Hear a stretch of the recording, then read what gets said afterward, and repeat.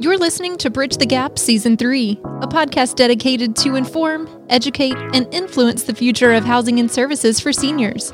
This podcast is powered by supporting partners One Day, Propel Insurance, Inquire, LTC REIT, The Bridge Group Construction, and Salinity. Learn more at btgvoice.com. Welcome to Bridge the Gap podcast, the senior living podcast with Josh and Lucas, another exciting show. We're bringing on a leader in the industry that's been around a very long time, from his family business roots into senior living. We want to welcome the CEO of Frontier Management, Greg Roderick. Welcome to the program. And thank you so much for having me. Awesome. Well, it's been great to get to know you recently, and your business continues to grow and expand in so many different directions. I was fascinated to learn of your deep roots in this business. Tell us more about your background. Sure, it's made my pleasure.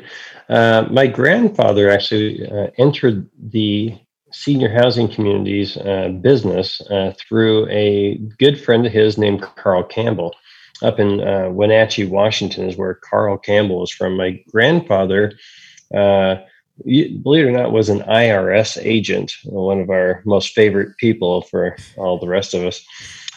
He realized in his auditing that the nursing home business, back then convalescent hospitals, was a great place to find kind of relatively a tax haven of sorts. And his friend Carl Campbell was an owner, operator, and landlord of many skilled nursing or convalescent hospitals back in those days. I'm going back into the 50s and 60s. Carl Campbell then ended up building a few buildings for my grandfather to operate and lease from him. And I think he did something about maybe three or four skilled nursing facilities and some dormitories at a Seventh-day Adventist college up there in Washington State. And unfortunately, my grandfather passed away at a relatively young age with brain tumors. But in that time, my family that was the launch. My dad and his three brothers and my grandmother and my grandfather all were working, mowing the yards, doing dishes. I mean, very family business, working the business at the nursing home. And so that was where my father learned from his dad and his mother the space. So fast forward a number of years, my father went to college and met his best friend, Bill Colson, who later started Holiday. They met in college. My dad went on to do some Army Reserve and worked for General Electric Credit Corp, GECC, and was into equipment leasing. Well, while he was doing that, and Bill Colson, his best friend, was working for his father as a home builder and so forth, they later came back together and realized there's a way to get back into the senior housing business. So they went to Carl Campbell once again and said, we'd like to see if you would launch us and build us some buildings and lease us some buildings. And Carl was gracious enough to do that. Well, they went off and they did quite a few, maybe 30 or 40 of them. Carl Campbell and Vic Lund later, they founded a company called Cam Lou. Cam Lou is Cam for Campbell. Vic Lund was the Lou. And they included my dad and Bill Colson, a few other great folks, to expand this new concept of Cam Lou's, which were the earliest of retirement homes. And my dad and Bill rolled those out with Carl and Vic and had a great run at it, but it was tough. It was a new concept. It was not need driven, it's meals and activities and utilities with a live-in manager, very new, took some real marketing to get those things going. But Bill Colson just loved it. He thought that was the coolest thing in the world. There's no state regulators. Kind of felt better to him. My dad loved the lower risk of the nursing homes and the reimbursement. Excuse me. And so they decided to split ways, and Bill took most of the retirement. My dad took pretty much all the nursing homes.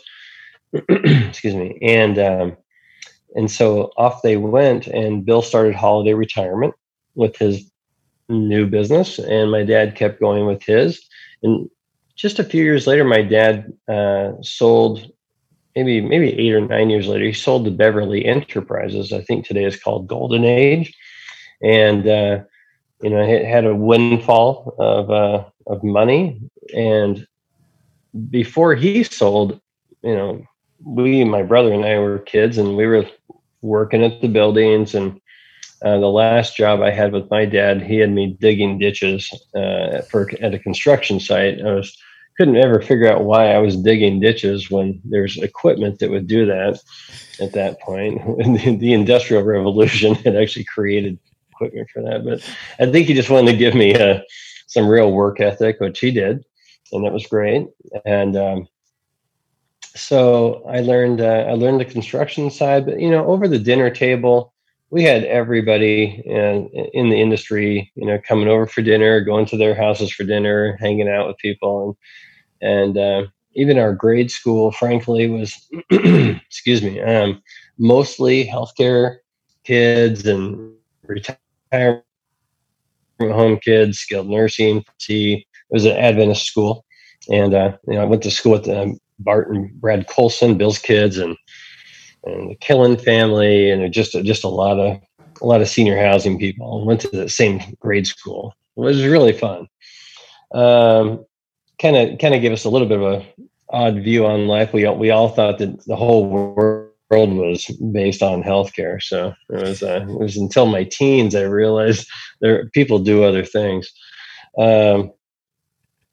So my dad unfortunately passed away at the age of 45 in a car accident after he had sold the business, and he was also unfortunately in the throes of bankruptcy, which was a really new world for us. We had been raised in a very comfortable environment, and but the bankruptcy really taught us a lot of good things. Be appreciative and don't take anything for granted. Work hard, save hard. Diversify.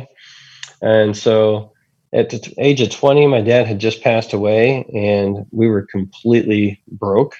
Good news for me, I'd been to college for a year, but I had to quit to help fund myself, my dad's lifestyle, etc., through his bankruptcy. But after he passed away, I called up Bill Colson, and fortunately for me, Bill was gracious enough to take the call. He allowed me some time to meet with one of his regionals, and at 20 years old, I actually moved into a retirement home in Beaverton, Oregon, where I became the assistant manager. I beat a couple of other people out in the interview process, and I was pretty motivated to work because I was days away from being homeless at that point, and it was a very humbling experience. But I worked really hard for Bill, and he saw me put the hours in, keep the building full, on budget, etc. And I worked at that building as the assistant manager, eventually became the manager for about 18 months. And then from there, they just put me on the road. It was go time. So I was out there marketing properties, opening buildings, turning buildings around. Eventually, I got involved with the RTC, the Resolution Trust Corporation asset portfolio that they had acquired. And I was in charge of turning around 9 of the 27 buildings that we took over a 12-month period. And so I took over 9 buildings, right-sized the staff, marketed them, and got them financially stable enough to refinance and so forth.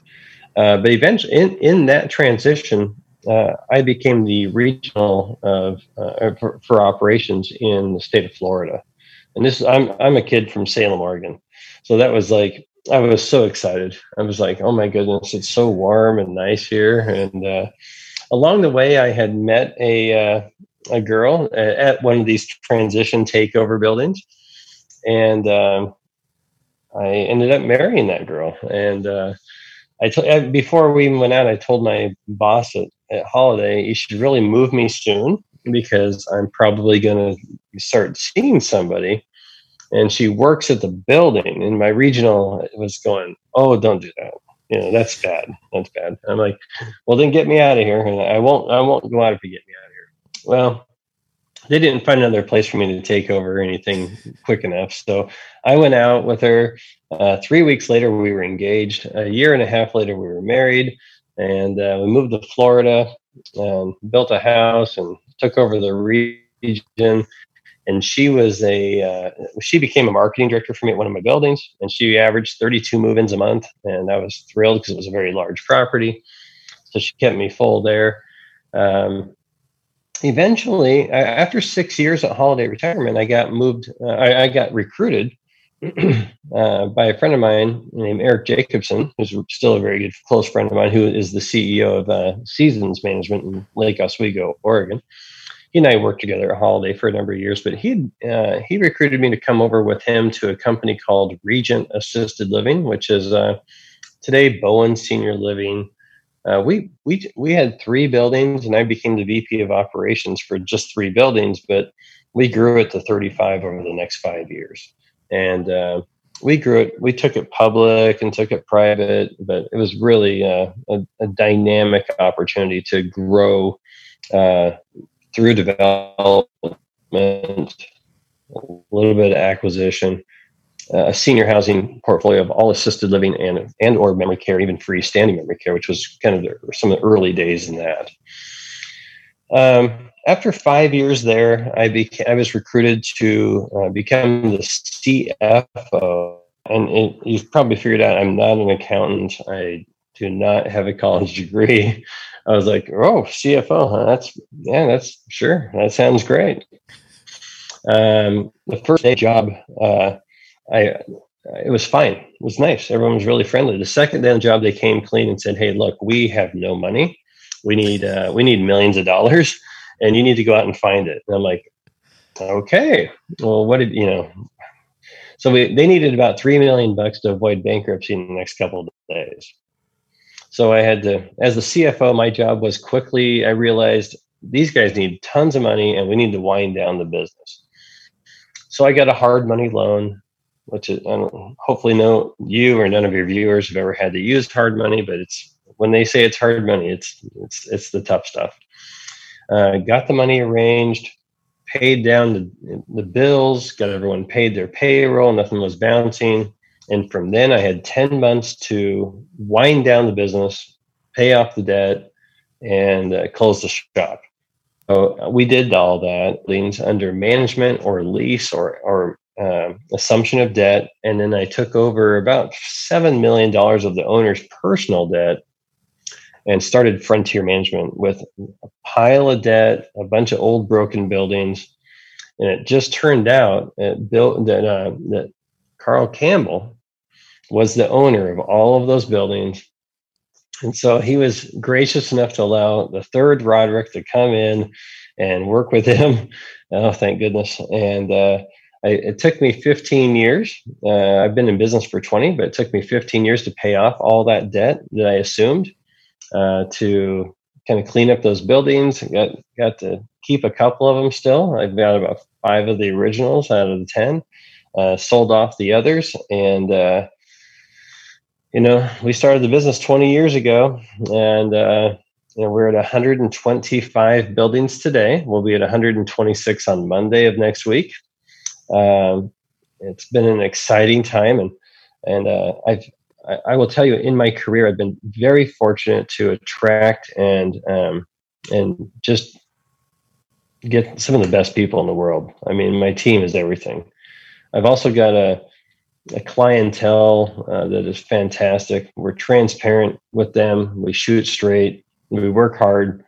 They recognize that, and I have a real obligation to them to give them all I got. As much as I do the residents, as much as I do the staff. I mean, I see those 3 groups equally important. I've got to have a client base. I've got to have my residents. They're happy. My fantastic employees. I'm nothing. So that's why I put myself out there a lot. I travel hard. I want to see the buildings. I want to meet the staff. I want to meet the residents. I want to build culture. Today I'm in South Carolina. Yesterday I was in New Orleans. Next week I'm in Northern and Southern California. Um, I love travel, even in a COVID environment. Bring it on.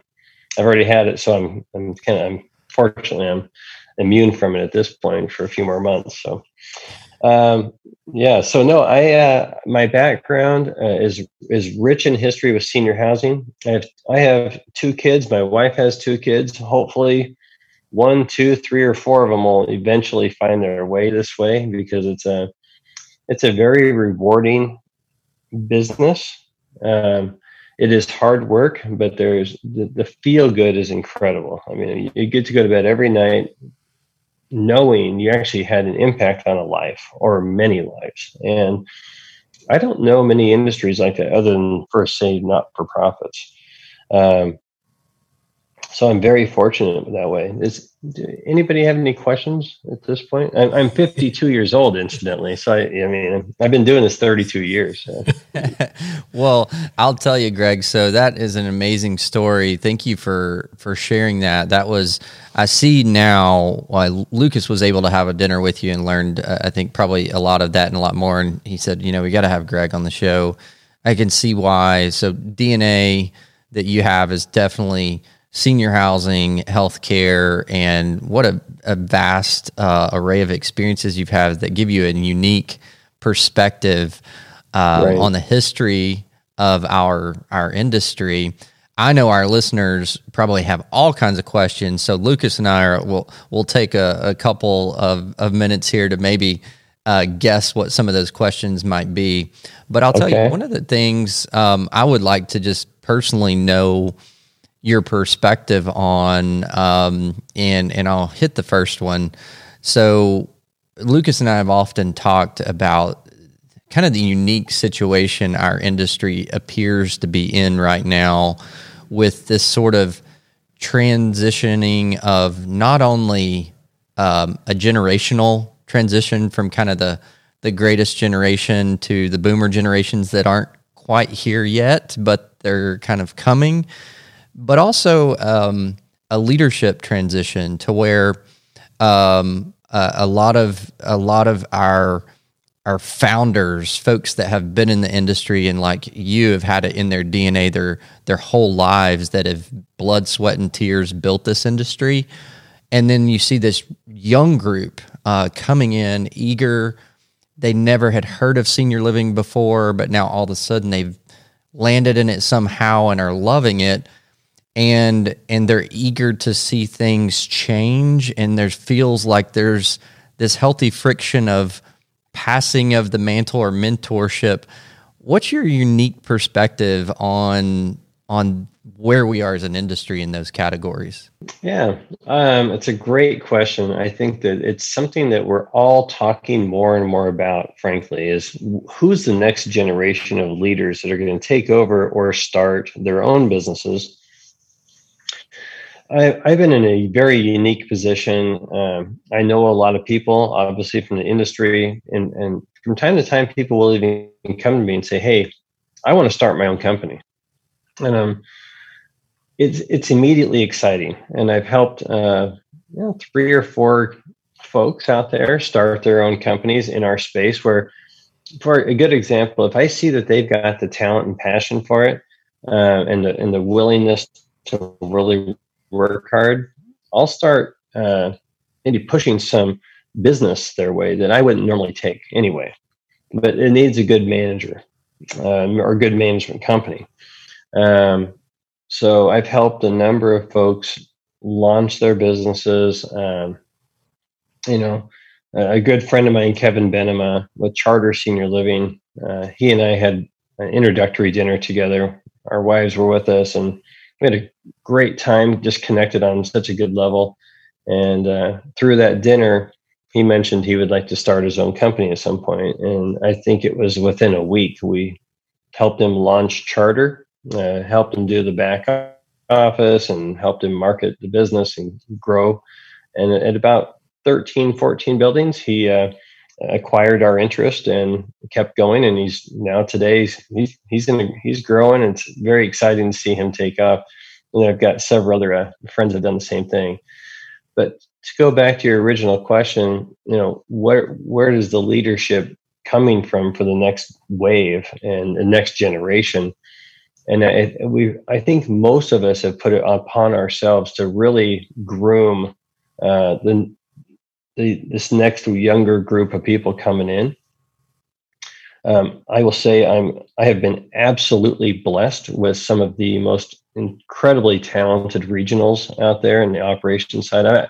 I'm actually changing all their titles to right now to VP of Operations dash whatever region they're in. They are so talented. I always I want to keep my band together. We play so well together, and they perform so great every day. I can't imagine having the band fall apart. And it's funny. It's funny that the analogy that I'm using is so interesting, because I watch some of these movies on bands from time to time. I find that I love music, and so I was watching the Motley Crue. It's so completely outside of our world, and it's kind of a crass movie at the same time. But it's funny, you put these bands together and one person leaves and it just like falls apart. And so I do a lot of FaceTime, visiting my regional VPs, and a lot of Zoom calls with them, and we're all going to Florida next month for a summit to really get ready for next year. But spending time, investing time in your people, there's no greater place that you can put your time than visiting properties, but with your team members. And I see executive directors coming into our company that we can groom them. I've seen marketing directors and nurses and business office managers that you can see they've got that skill set where we can keep providing them opportunity. If they're committed to the industry, we can give them those opportunities. We host large meetings for our executive directors from time to time, and it's like we always do this: raise your hand if you started in a position other than executive director. And it's usually about 80% have started with us from environmental services, maintenance person to the nurse to marketing. They've moved up, and it's so rewarding to see that. And some of our people are now 17, 20 year and so forth veterans with the company, and they're still kind of young. So it's like, wow, you must have started here when you were like, 18? And they're like, yep. I'm like, that's amazing. So it's really fun to see that kind of stuff.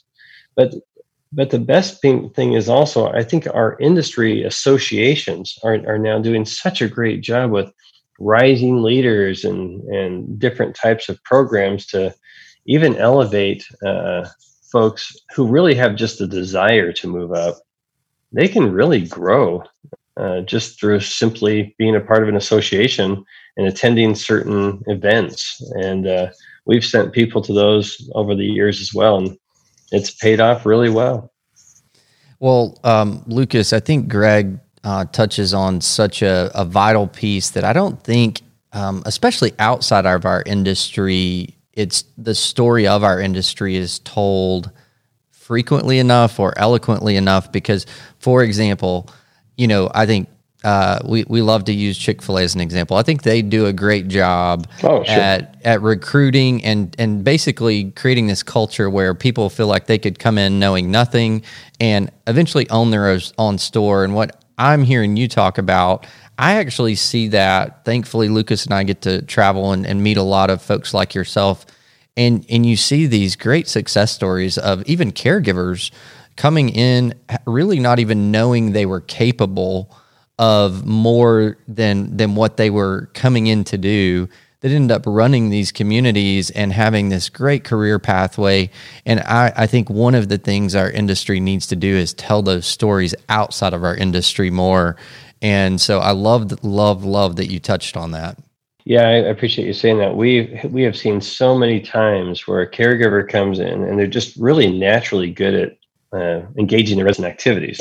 They become a life enrichment coordinator, and from there they get all this confidence, and then they're really good at showing people around and taking the pods. So they become a marketing director, and then they're like, "Gosh, I really nailed this marketing thing, but I'd like to try something else. You want to get into the business? Let's put you in business office." And then literally 2 years later, with over a 6-year period, they've gone from caregiver to executive director.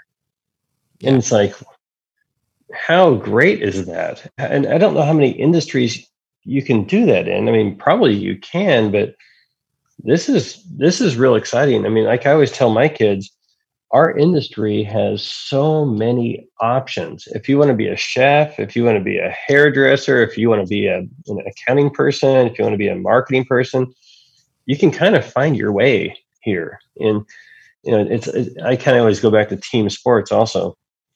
I used to coach football, I used to coach lacrosse, soccer, basketball. There's a position for everybody, no matter what their stature. I think our industry is really good at that as well. You know, Greg, with the little time that we have, it's a very entrepreneurial business.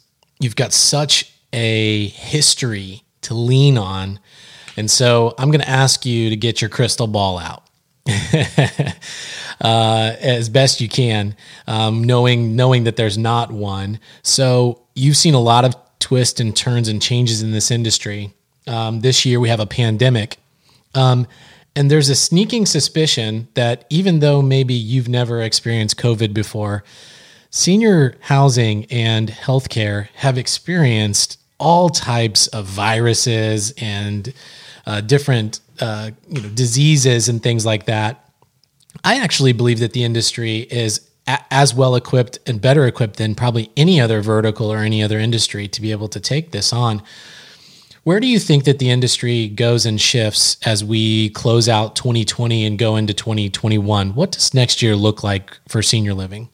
I think next year you're going to see, from a construction standpoint, growth. I think you're going to see construction starts come up again. Interest rates are really low. A lot of construction projects have been put on hold. Very few are opening right now in the cycle. So I think there's going to be some new construction starts next year. I think there's been a tremendous pent-up demand. There's no question the demographics are what they are. And our industry as a whole has, everybody's occupancy has dropped anywhere from 5 to 8%. And it's because we're not getting the new move-ins because of fear. And frankly, if you move your mom into a place and you can't visit her, the guilt factor is even worse. However, now that the jobs are coming back, and we're seeing the job numbers come back, people aren't going to be home as much. Mom's going to have to move into a place. The pent-up demand is there, and we're seeing it. We're starting to see upward momentum in occupancy, slow, albeit, but it's moving up, where that last 7 or 8 months, it was going down. So it's really nice to see the shift. I think next year will be a really great year for any operator who's got their protocols and their practices in place to keep the place safe. I think it's becoming much more of a digital environment where your website, your SEO management, your timeliness to respond to inquiries and leads, your sales skills are going to be more important than ever before, though. It's a very the baby boomers are savvy. They are smart. They're well equipped financially. They've got they're very comfortable in the digital age, and we as an industry, I think, are continuing to evolve quite well. We've got some work to do still, but it's coming together. I think we're starting to implement in new buildings like Alexa, which is something that's been coming into our industry for the past couple of years, and I think it's really smart to be looking at those types of avenues to stay relevant. Overall, I think our industry is definitely going to have a much better year next year, profoundly better. I think the vaccine, I personally, our whole company's all signed up. I'll be first in line. I put it in me. I'll try it. I'll take one for the team. But I think that that's going to be such a motivation to go ahead and move mom or dad into a community. And I think this year has been such a battled year for all of us. But we've had to really become better at expense management because census is dropping. Labor prices are higher. Insurance costs are higher. Everything went up dramatically. So we've had to become better operators with expense management. We are, you have to look at your rental rates. I've talked about it in the past on different interviews. People have to charge an appropriate rate to keep the business thriving. Totally off subject. I went and visited a property recently on one of my travels, and it wasn't one of ours. It was another. It was a not-for-profit operator. They were closing their doors. And I said, gosh, are you like 50% full? No, we're 100% full. Why are you closing? Oh, we can't afford to keep it open. Well, when was the last time you did a rent increase? Oh, we don't do rent increases.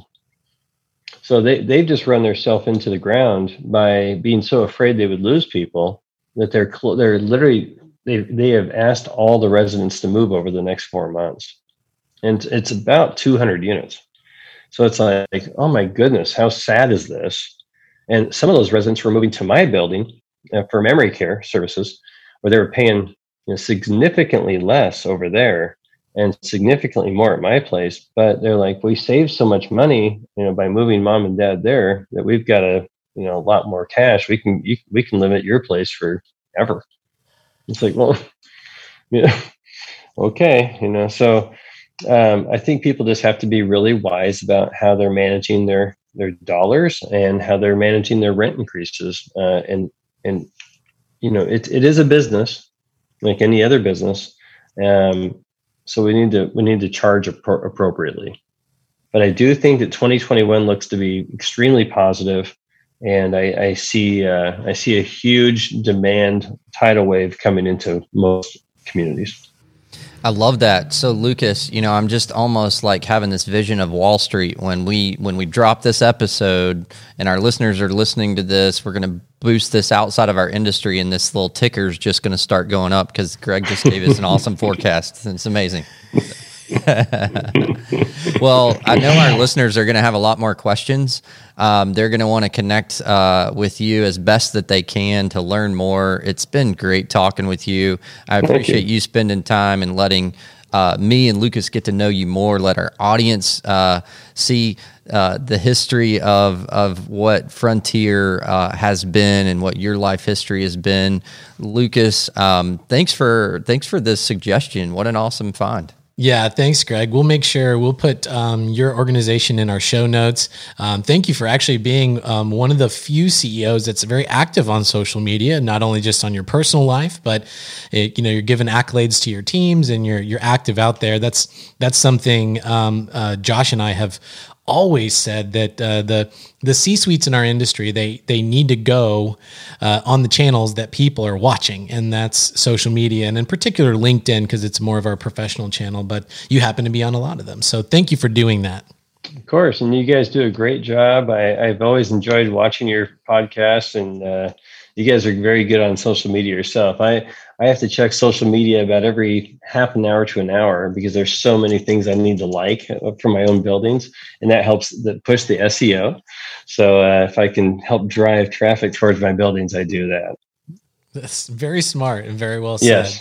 Yes. So, another great conversation. Greg, thank you so much for taking time out. We'll put all the things in the show notes. Everybody can go to btgvoice.com. You can download this episode, watch this episode. Make sure that you like and comment on our social media pages. And if you have questions, please engage with us. Everybody have a great day, and thanks for listening to another great episode of Bridge the Gap.